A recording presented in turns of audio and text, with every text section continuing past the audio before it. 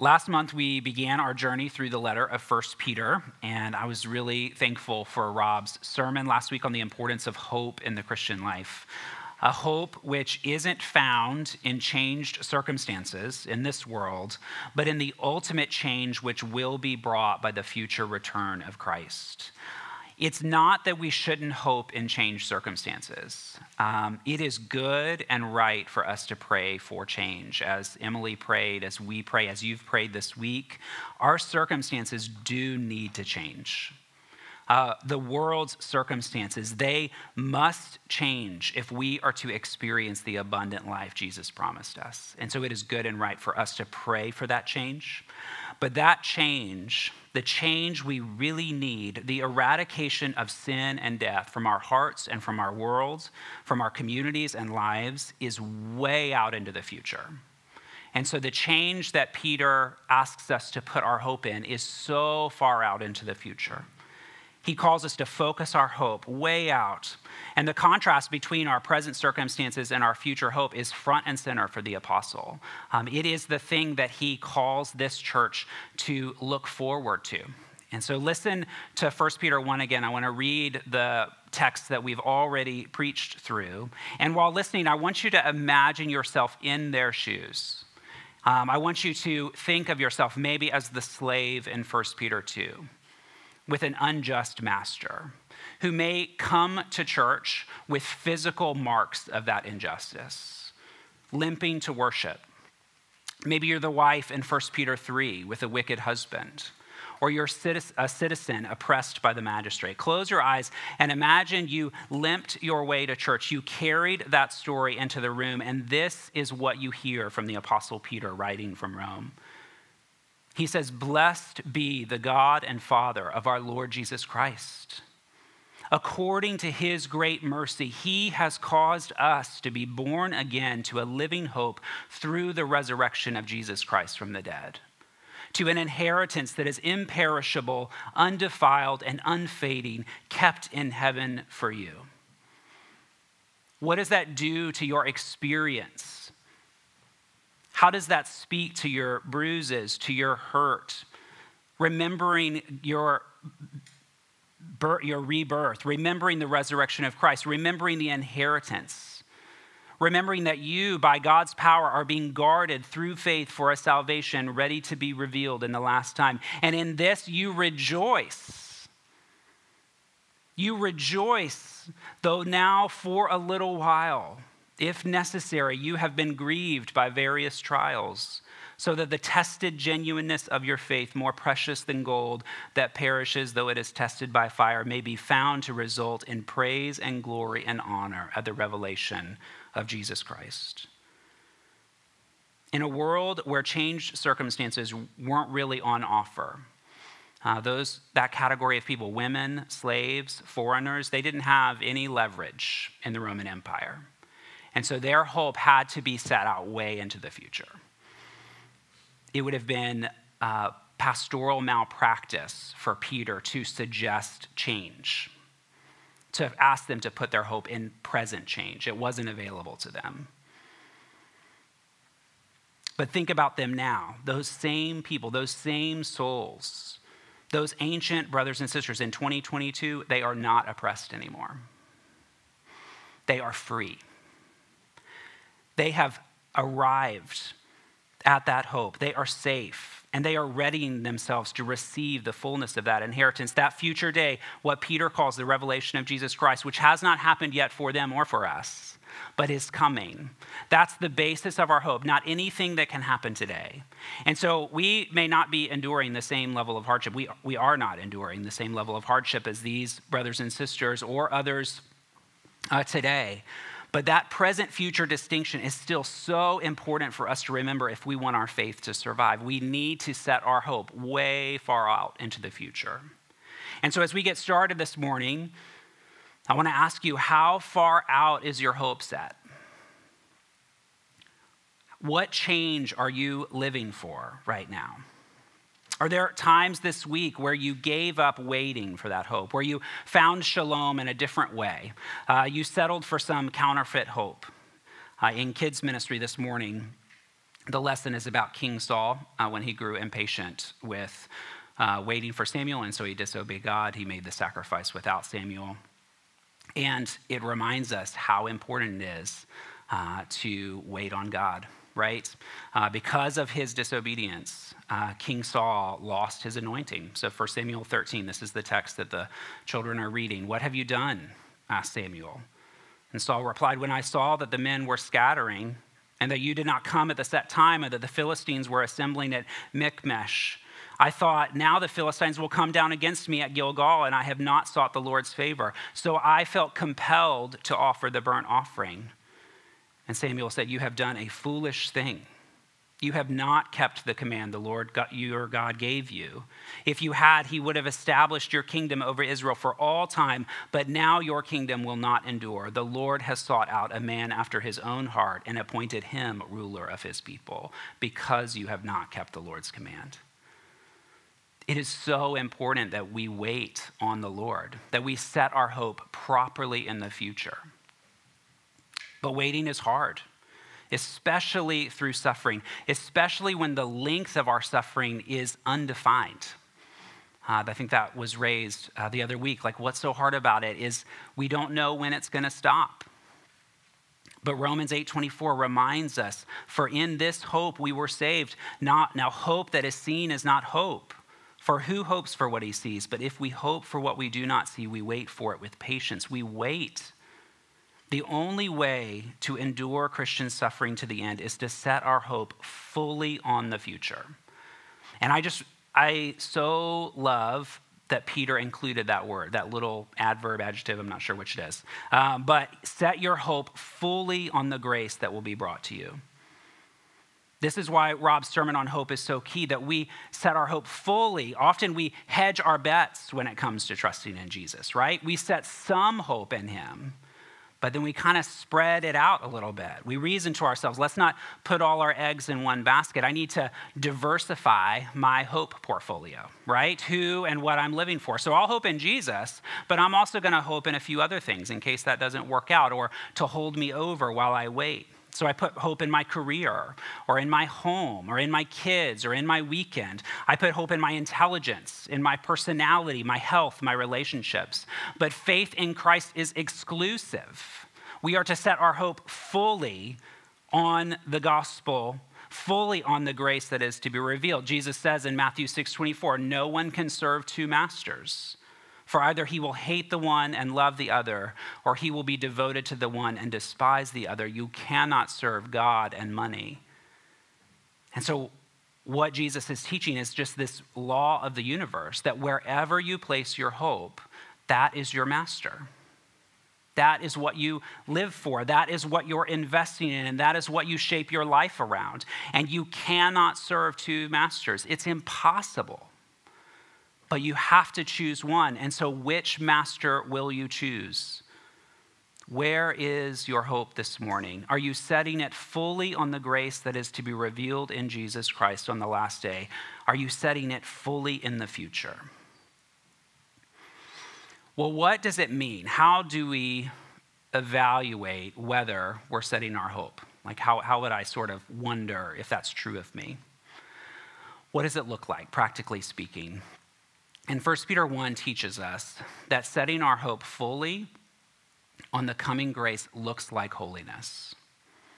That's what it looks like. Hope looks like holiness. As 1 Peter 1:14, "As obedient children, do not be conformed to the passions of your former ignorance, but as he who called you is holy, you also be holy in all your conduct, since it is written, 'You shall be holy, for I am holy.'" A lot of times, holiness is misdefined as an expression of transcendence. We'll talk about God's holiness, and we'll say that that is how he's so other. He's absolutely other, that he is God and we are not. But that's not really what holiness means. That is true of God, that he is transcendent. But holiness is singular devotion. Rob defined it last week as that which is set apart for honorable use. And so in the Old Testament, Mount Sinai is a mountain made holy. It is set apart, set aside for God to meet Moses and give the law. The tabernacle and the temple and all the items in the temple, they are holy. They are set apart for the worship of God. And anytime somebody touched them or tried to misuse them, they received the wrath of God because they were set apart for the worship of God. The Sabbath is holy, right? One day among 7, singularly devoted to worship through rest. Israel was called a holy nation. They were a people that were set apart from the surrounding peoples to be a kingdom of priests, to be an entire people full of priests. And what do priests do? They mediate between the world and God. And so that's what Israel was supposed to do. They were supposed to represent the earth before God and represent God before the earth. And that's why all those rules are so weird and unusual, because it was all meant to distinguish them, to set them apart as people singularly devoted to God. Holiness is singular devotion. And holiness is not a word we use very often. And I think probably many of us don't like the word. We don't want that to be described of us, that we are holy people. But Peter here uses it 4 times in 2 verses. So he clearly cares about the word and values it. And remember the context. Again, these people are struggling. They're discouraged. They're hurting. They're tempted to give up. Put yourself in their place, a beaten slave, a harassed citizen, an abused wife. And Peter says to that person, but as he who called you is holy, you also be holy in all your conduct. How do you feel about that pastoral response to suffering? As a pastor, that's not what would come to mind for me, admittedly. I don't think I've ever said that to somebody. I've definitely never said that to somebody who's hurting. Be holy as your heavenly Father is holy. I'd say something like, hold on, friend. I know it's hard, but hold on to Jesus. Press on, endure, keep it up, don't let go. Maybe I would say, set your hope fully on the grace that is to be revealed. And none of that is wrong for me to say. It's not unlike me telling you to be holy, because if holiness is singular devotion, I'm basically encouraging you to stay devoted, to keep up your devotion. And yet, holiness has an important ring to it. It's an important command for us. It has a connotation that says more than hold on, right? And so think about yourself in their shoes, me pastoring, caring, shepherding for you. I say, keep it up. I say, don't let go. And then I say, be holy. And you're going to maybe wince a little bit at that. I know I would if you said that to me. But holiness is an important word that we should recover as citizens, both for God and for us. And so I was just really challenged this week. What would it look like for me as your pastor to start calling you to holiness? What would it look like for me to start calling myself to holiness? And so I've been saying that to myself this week. Dave, be holy. When I could feel emotions rise around parenting. When I'm realizing that, man, I'm looking at my phone so much. Dave, be holy. Be holy as God is holy. What would it look like if when you struggle, when you suffer, when you're wounded, to call you to set your hope fully on God's grace and to be holy, for us to do that to each other so that we would say, brother, be holy at night when no one's looking. Set your hope fully on the grace of God, not on shameful pleasures. Be holy in the morning when you wake up. Be singularly devoted to God. Sister, be holy in your relationship with your parents, with your spouse, with your children. Even when they hurt you, because your hope is in God, your devotion is to Him. Brother, be holy in your boundaries at work, working hard and faithfully as for the Lord, but also stopping work when He asks you to stop because you work for Him. Sister, be holy in your use of time. Brother, be holy in your sense of humor. Sister, be holy in your affections. Be holy in your behavior. Be holy with your pain. Be holy with your struggles. Be holy with your sin. And we can say this because holiness does not mean sinlessness. It means singular devotion. And so to be holy with our sins means to be quick to confess, to be quick to go to the Lord and ask for repentance and faith, to turn quickly, to be zealous, to be made right when we are wrong. And so be holy as God is holy. It means we can be holy with our sin. It also means that we commit ourselves to justice and mercy. As God is committed to justice and mercy, one thing that we've lost in our failure to read the Old Testament and failure to read it a lot is the connection between holiness and social justice.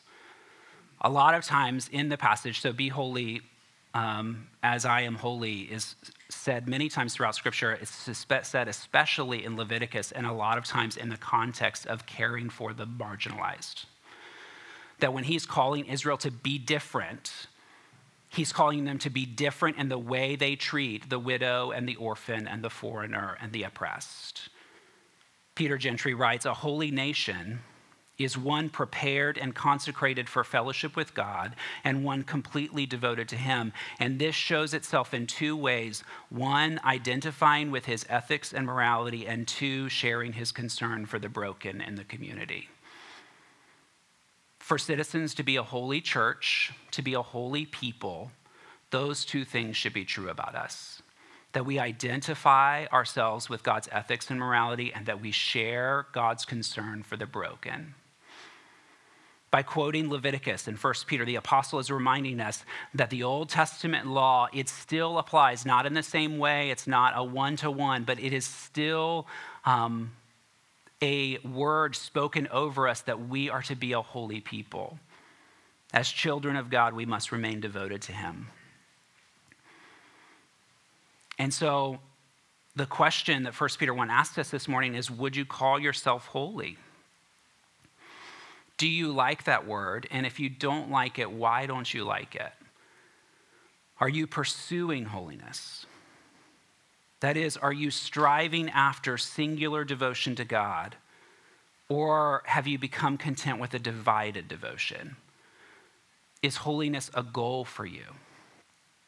So that you tell yourself to be holy as God is holy when you're planning your day, when you're going to work or the store, when you're talking with family, when you're suffering. And so I just encourage you to do that, as I wasn't doing that before this week, but I've been just trying to do that more and more in my heart, to tell my soul, be holy, Dave. Dave, what is holiness here? Do it. That is what God calls you to do. And I invite you to tell that to me too, because my attention span is short, and so next week I won't remember. And so I'll need you in caring for me to encourage me. Man, press on, Dave. Hold on to Jesus. Don't let go. Set your hope fully on the grace that is to be revealed, and be holy as your heavenly Father is holy. Please tell that to me. As a church in suffering, we need to set our hope fully on future grace. And what that looks like is holiness in all our conduct. A righteous commitment to do what's right all the time, no matter who we're with or what the circumstances are, no matter what the cost, no matter how hard or difficult, we remain singularly devoted to God as he remains singularly devoted to us. And that's the key to holiness. Our holiness follows God's holiness. Right? But as he who called you is holy, you also be holy in all your conduct, since it is written, you shall be holy, for I am holy. And so we are motivated to be singularly devoted to God because he is singularly devoted to us. That's what God's holiness means. Again, it's not so much about his transcendence. He is transcendent. He is God and I am not. So that is definitely true of him, but that's not what holiness speaks to. God's holiness speaks to the purity of his devotion, which because of the gospel includes devotion to me. God is singularly devoted, and that drives my devotion. And that's where Peter goes in verses 17 to 21. He doesn't linger too much on my holiness. He quickly moves to God's holiness, because that's the driver of our behavior. That's the driver of our commitment. He unpacks what it means for God to be holy as the reason for our own holiness. And first, he shows how God is devoted to himself. So God's holiness is a commitment to himself. Father, Son, and Holy Spirit are holy towards one another, devoted to their glory and goodness. He is unchanging. He is unwaveringly devoted to his character, right? His justice, his goodness, his love, his power, his wisdom, his perfection. God is devoted to maintaining his perfection.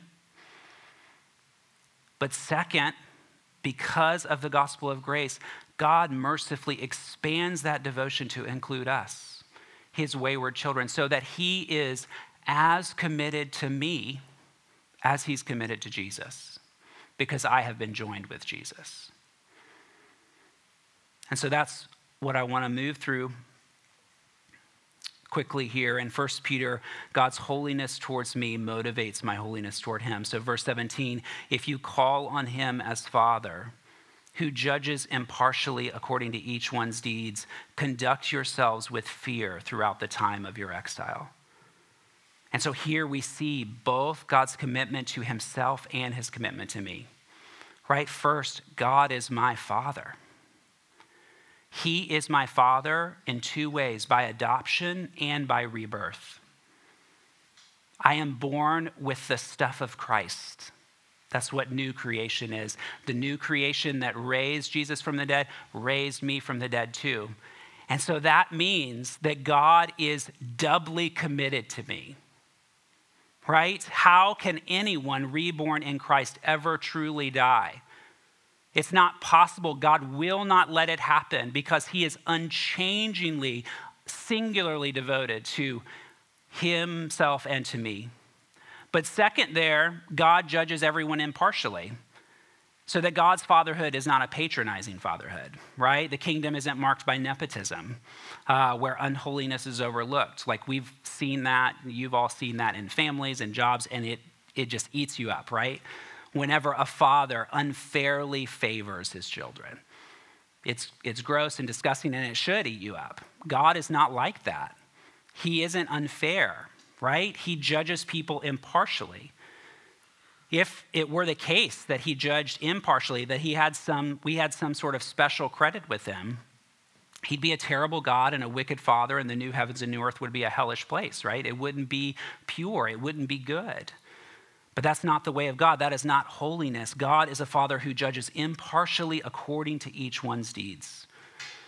And that's sobering. The New Testament teaches that you and I, along with all human beings, will be held accountable for what we do and don't do in this life. Galatians 6:7, do not be deceived. God is not mocked, for whatever one sows, that he will also reap. For the one who sows to his own flesh will from the flesh reap corruption, death, but the one who sows to the Spirit will from the Spirit reap eternal life. And so let us not grow weary in doing good, for in due season we will reap if we do not give up. So then, as we have opportunity, let us do good to everyone, and especially to those who are of the household of faith. That is a powerful phrase. God is not mocked. And if that's the case, then 1 Peter has good advice for us. He says, conduct yourself with fear throughout the time of your exile. Verse 17. And fear here isn't terror, it's respect for God's holiness, that he is a father who judges impartially. And so like a child who knows what to do what's right even when the father's away, we should do what's right even while we're away. Remember who you are. Remember who God is. Live holy lives as children of a holy God. Be holy because God is holy. Be holy because God is your Father.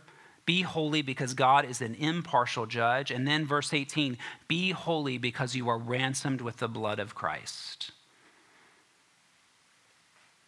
1 Peter 1:17, conduct yourself with fear.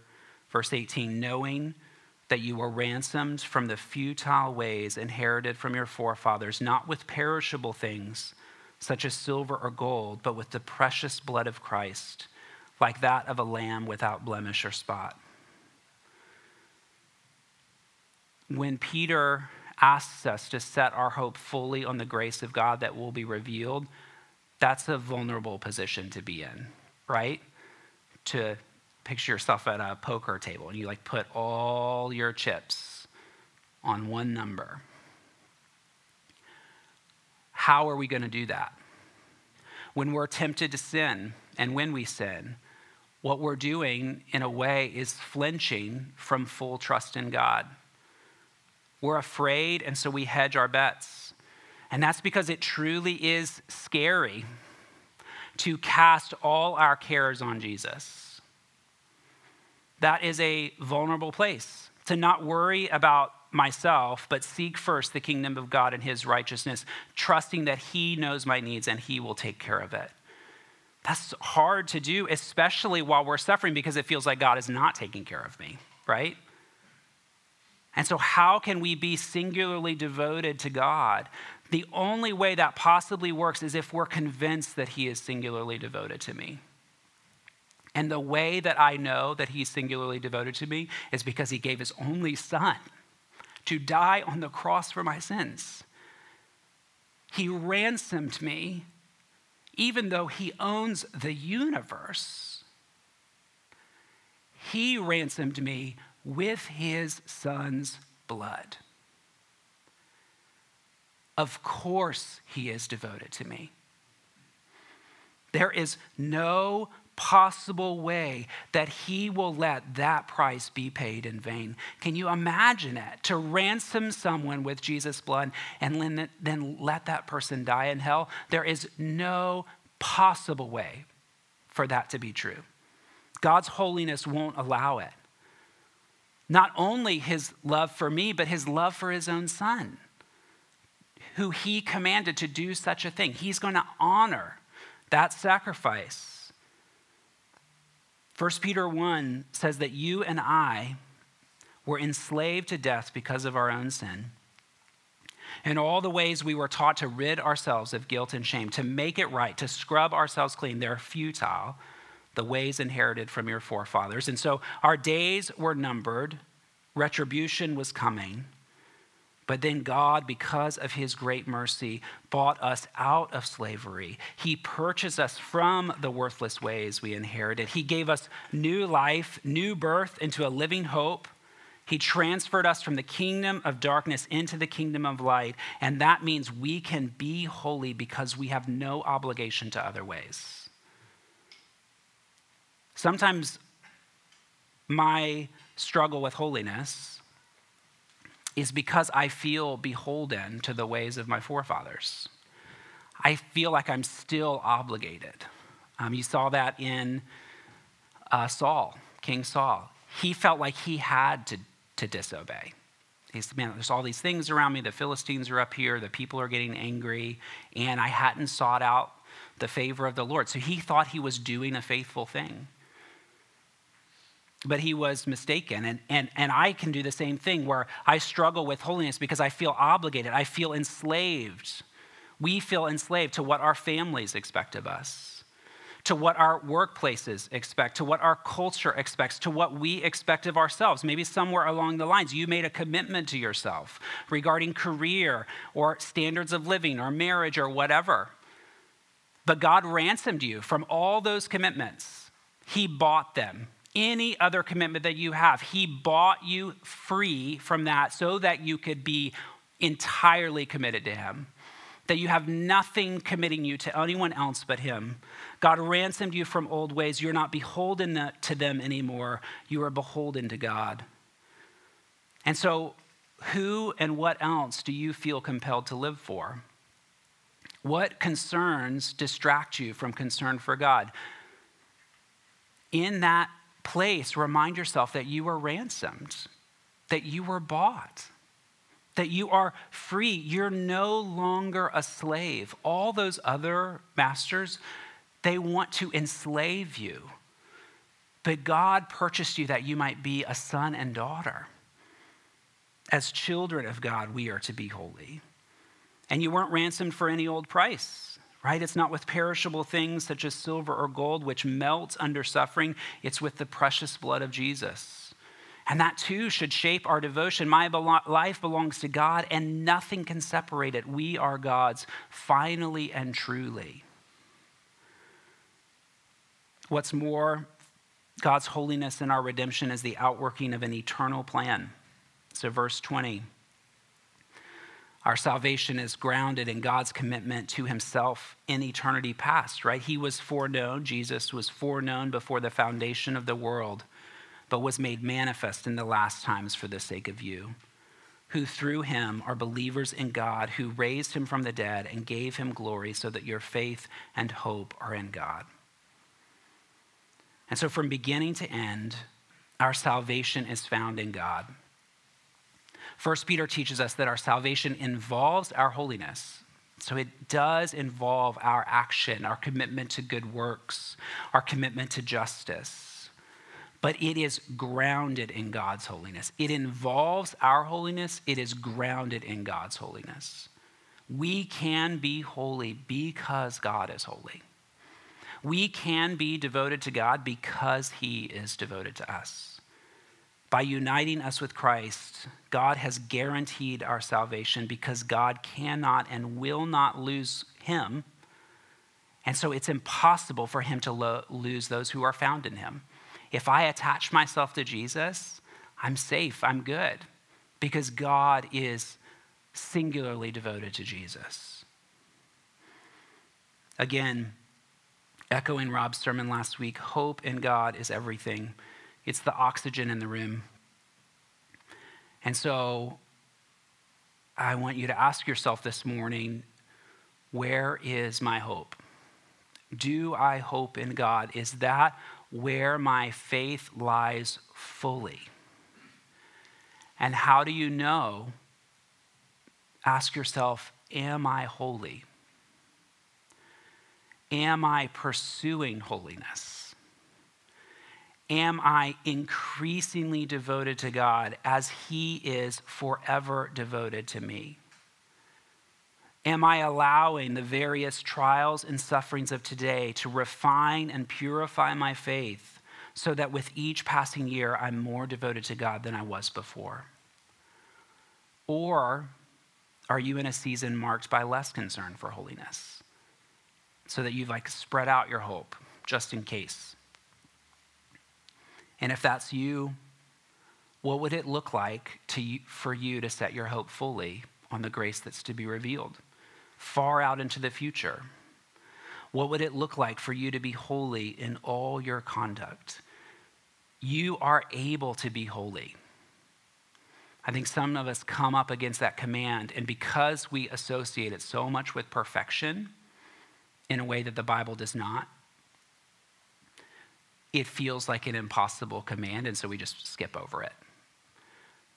But God ransomed you with the blood of his own Son in order that you would be singularly devoted to him, so that you could be free from all the other masters that try to make claim on you.